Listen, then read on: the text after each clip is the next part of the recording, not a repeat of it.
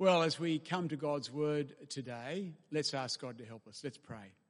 Lord God, our Heavenly Father, we thank you that you are a God who reveals yourself to us in your word written, but most profoundly in your word made flesh in the Lord Jesus.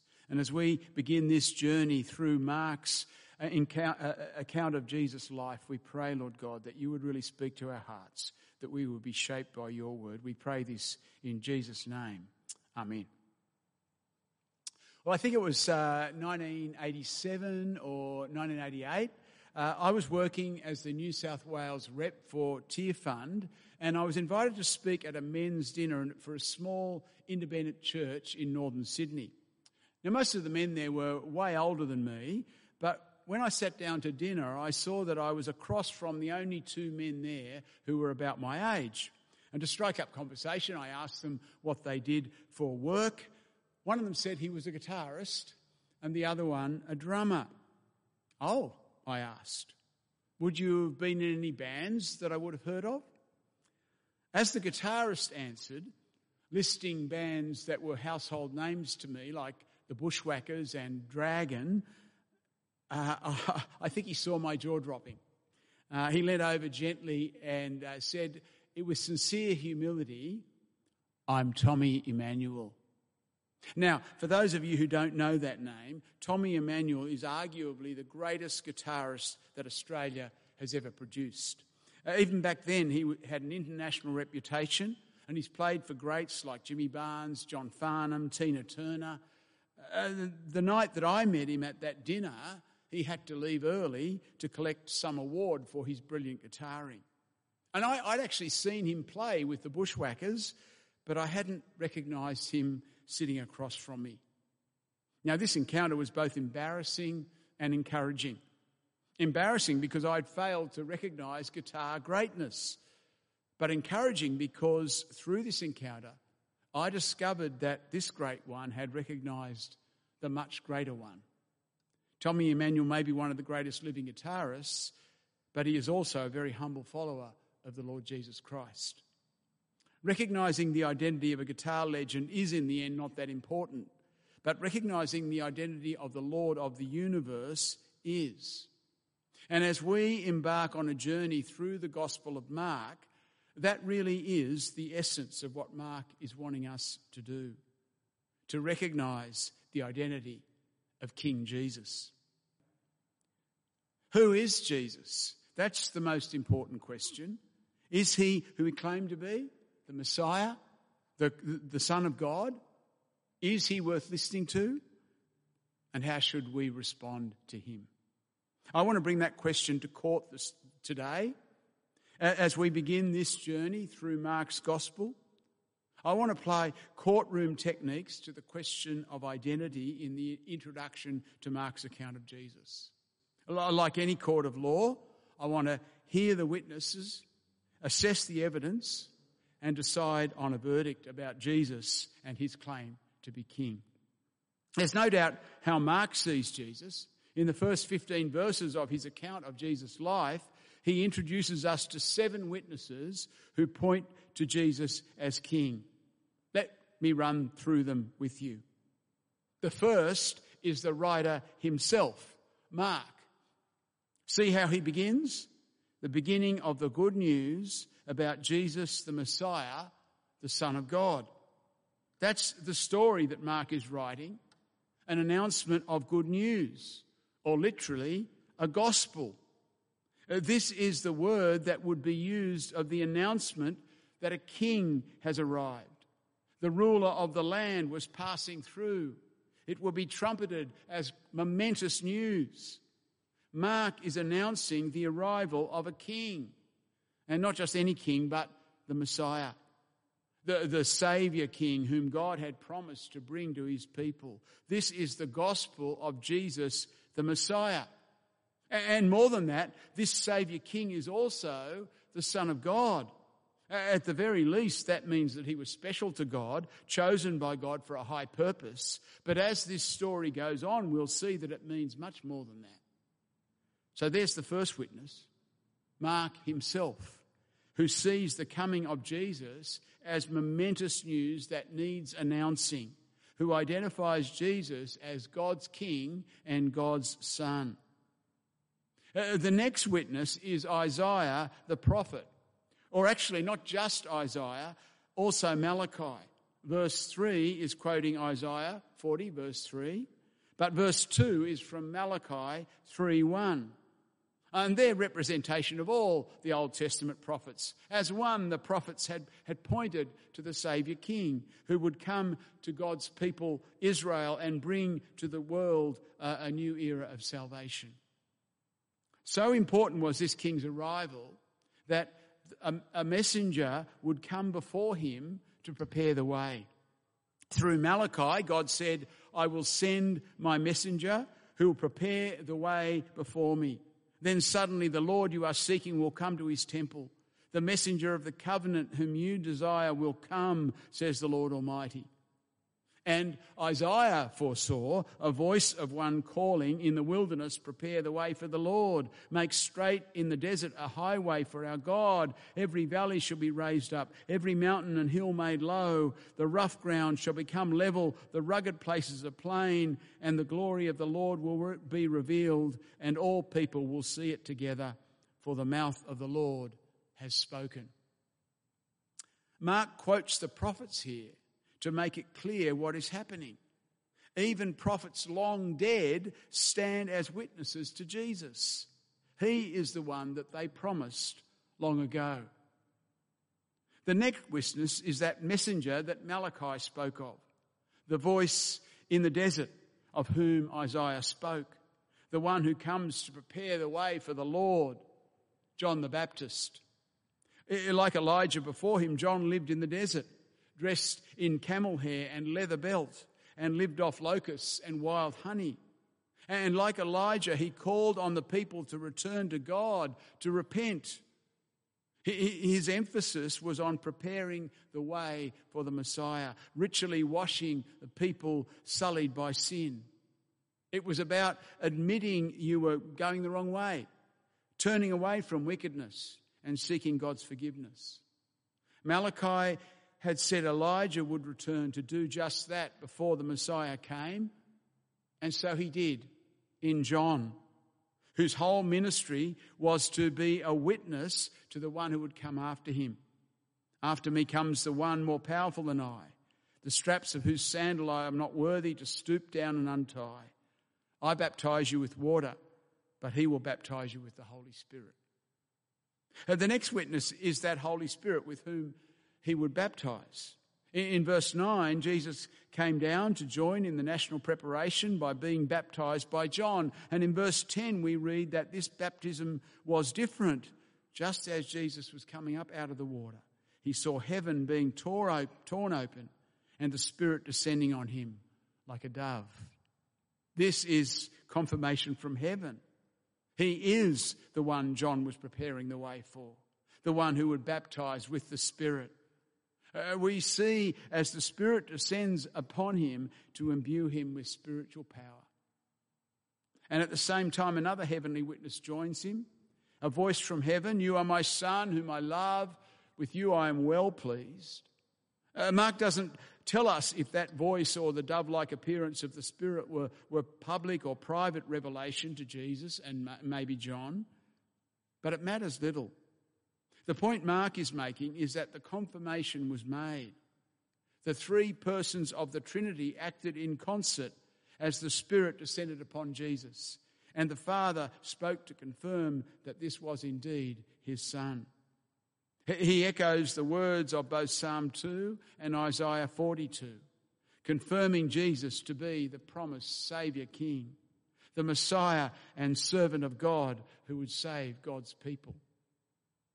The amazing thing is that as Mark continues the story, even God's enemy, Satan, acts as a witness to Jesus, as the Spirit sends Jesus out into the desert to be tempted by Satan.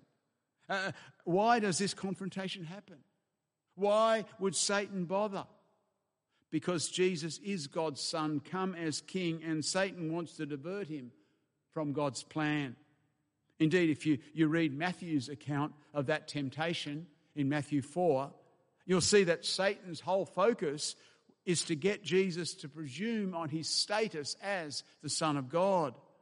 The fact that Jesus resisted that temptation makes it clear that Satan was right in his assessment of his identity, but wrong to think that he could tempt God's Son. Jesus is the Son of God who can't be lured away from his Father's plan. Satan's attempt to lure him away from that actually proves the point. So finally, we come to the last witness, Jesus himself. As we read in verse 14, after John was put into prison, Jesus went into Galilee proclaiming the good news of God. The time has come, he said. The kingdom of God has come near. Repent and believe the good news. The kingdom of God has come near in Jesus. The good news of the King's arrival can be announced. It's time to turn from sin and to trust in God's Saviour King. Jesus is the King. That's what all the witnesses are saying, all confirming Mark himself that this is the gospel about Jesus Christ, the Son of God. So what is the evidence to support the witnesses' claim? We see that as Jesus' ministry gets underway in the second half of the chapter. At every turn, that he demonstrates the authority of a king. It begins in the synagogue in Capernaum in verse 21. They went to Capernaum, and when the Sabbath came, Jesus went into the synagogue and began to teach. The people were amazed at his teaching because he taught them as one who had authority, not as the teachers of the law. He taught them as one who had authority. The rabbis, they didn't show any authority. They would refer to this expert and that writing. They would build up an argument relying on other authorities. But Jesus wasn't like that.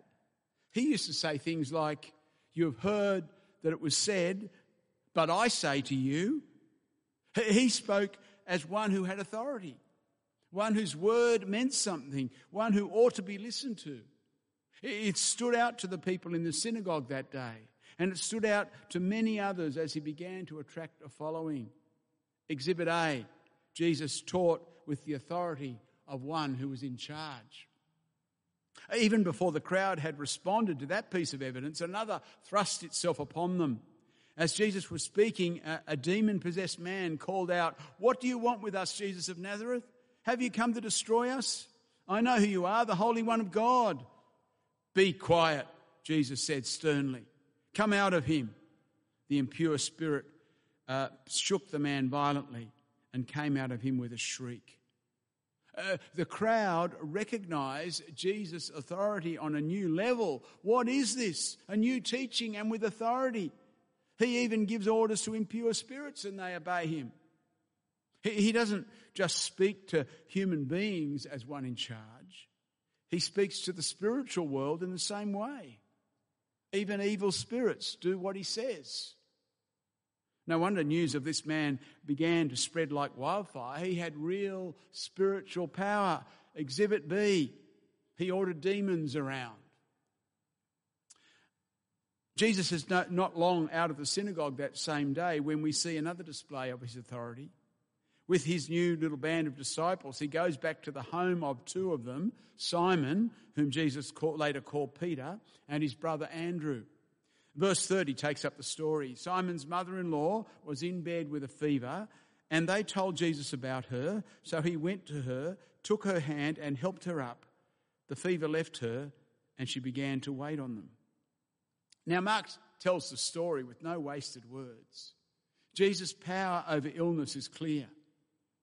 She was unwell and Jesus healed her. Straight away, she was strong enough to get back into the kitchen and start getting dinner. Now that's extraordinary, isn't it? If you've had a fever, it takes it out of you. And when the fever goes, you have to take things easy to start with. But not here. Jesus not only heals her, he gives her instant strength. It's not surprising then that as soon as the sun set to signal the end of the Sabbath rest, the whole town turns up at Simon and Andrew's door. News is spreading fast. Anyone who is sick, anyone who is oppressed by evil spirits, they all make straight way for this man.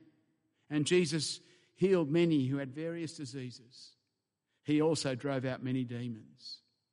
Exhibit C, authority not only over people and spirits, but authority over illness as well. What happens next shows the source of this authority.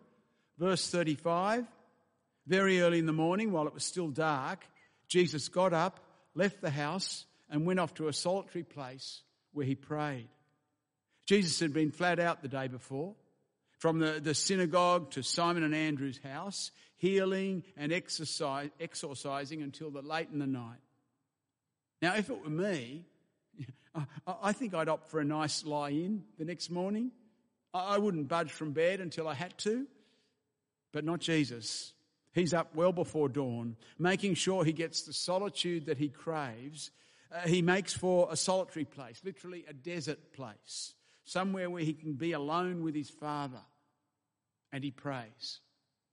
Here is the source of his power, and here is further evidence of his sonship. He wants to talk to his Father. He needs to talk to his Father. He needs to get perspective on where things are heading. He needs to align himself with his Father's will. Surely this points to who he is. God's King, God's Christ, God's Son. Exhibit D, prayer that shows an intimate connection with God. But they come after him. As the sun rises and the disciples awake, they realise that the sick and demon-possessed haven't gone away, and they're still streaming at the door. So they look for Jesus, and they realise he's gone, and they set out to look for him. Verse 37 takes up the story. And when they found him, they exclaimed, "Everyone's looking for you." Jesus replied, "Let us go somewhere else, to the nearby villages, so I can preach there also. That's why I've come." Jesus could be a small town hero extraordinaire if he just hang around, return to the house and heal some more. But he has just refocused with the Father, and he knows his mission. It's not limited to a few healings in Capernaum. It's not just about helping needy people. He has a larger mission than that. He has a wider canvas to paint on. He has come primarily to announce the good news, to let people know that the kingdom of God is near, that the King has come, that it's time to turn away from sin and to trust in God. So he says it's time to move on, to get to other places that need to hear. This town has heard. They have seen his kingship displayed with power. Sure, there are more people in need here, but there are people in need everywhere. His mission is not really about healing and exorcism. His mission is to show and tell the kingdom is near, to announce himself with word and deed as the promised Saviour King. So let's move on. And they did. He travelled throughout Galilee, preaching in their synagogues and driving out demons. Exhibit E, his mission was the Messiah's mission. So now we've heard the witnesses and we've seen the evidence. What's the verdict? Mark presents the appropriate verdict in the middle of the chapter, between the witnesses and the evidence. Just after Jesus had begun his preaching, calling for repentance and faith, as Jesus calls a few fishermen to follow him. Verses 16 to 20. As Jesus walked beside the Sea of Galilee, he saw Simon and his brother Andrew casting a net into the lake, for they were fishermen. "Come, follow me," Jesus said, "and I will send you out to fish for people." At once they left their nets and followed him. When he had gone a little farther, he saw James, son of Zebedee, and his brother John in a boat, preparing their nets. Without delay he called them, and they left their father Zebedee in the boat with the hired men and followed him. Now it's told with remarkable economy, but this is a powerful story. As Mark presents it, Jesus saw these men, called them, and they followed him at once, without delay. And that's actually a favourite expression of Mark's. It's often translated out of our English versions, but the old authorised version used to translate it straightway. And it gives a real sense of urgency to the tale that Mark is telling. And it's throughout the chapter. It's actually the same word that he introduced when he quotes Isaiah's voice in the desert saying, make straight paths for him. But then in verse 9, when Jesus was baptized, straightway, as Jesus was coming out of the water, the Spirit descended. And after his baptism, in verse 12, straightway the Spirit sent him out into the desert. And when his ministry began in Capernaum in 21, straightway on the Sabbath, Jesus went to the synagogue. And in 23, straightway the demon-possessed man in the synagogue came to him. By 28, the news about him went straightway everywhere. And in 29, when they left the synagogue, straightway they went to Simon and Andrew's place. And with Simon's mother ill, straightway they told Jesus about her. Do you get the sense of urgency in the constant use of that word? Well, it's embedded into his first disciples' response. As in verse 18, straightway Simon and Andrew left their nets and followed him. And in verse 20, straightway Jesus called James and John and they left and followed him. Here is the verdict as Mark presents it, seen in the response of these four fishermen. Ultimately, this is the only correct response when we recognise who Jesus is. At once, they left their nets and followed him. They left behind their livelihood. They left behind their families. They left behind the security of the past. They left behind their future plans and dreams. And straightway, at once, without delay, they followed him as king. The call is basically what Jesus called for in verse 15. To repent and believe.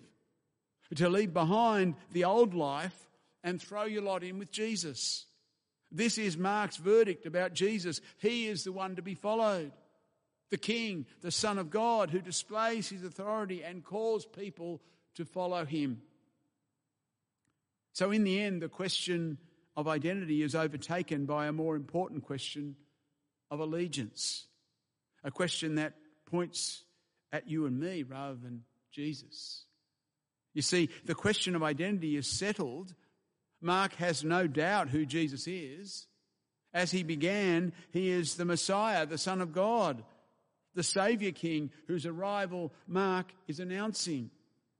So many witnesses, so much evidence is there. The verdict is clear. The kingdom of God has come near in Jesus. Repent and believe the good news. Leave behind the old life of sin and throw in your lot with Jesus. Follow him, whatever the cost.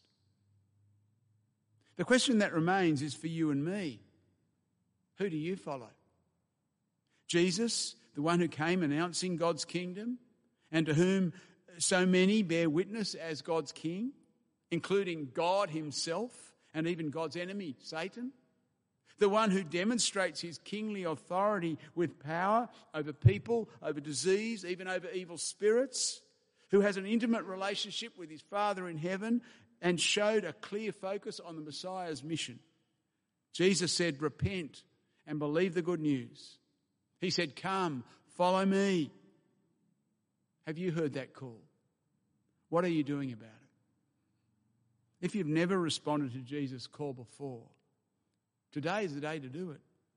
He is God's Saviour King, and he is calling you into his kingdom. Repent and believe the good news. The King has come. Follow him. And if you've responded to the call before, how are you doing at following the King?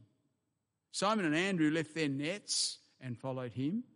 James and John left their father and the family business.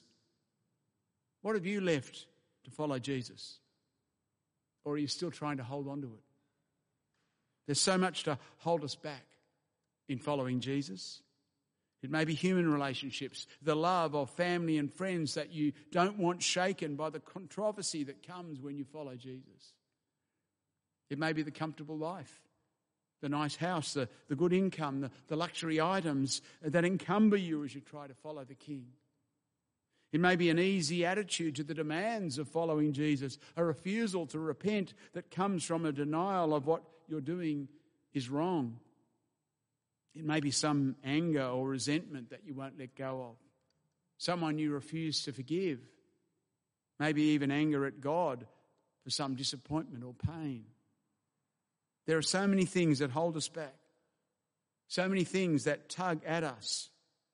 What is it that you need to let go of, to leave behind, as it were, so that you can really follow the King? I, as much as you, need to hear the call of King Jesus afresh today. Will you take his words seriously with me? The kingdom of God has come near. Repent and believe the good news. Come, follow me. Let's pray. Oh Lord Jesus, we thank you that when you came, you made it very clear who you were. And we want to bow before you now and acknowledge you as our King, our Saviour. We want to acknowledge you as the very Son of God who has come to deliver us from our own sin.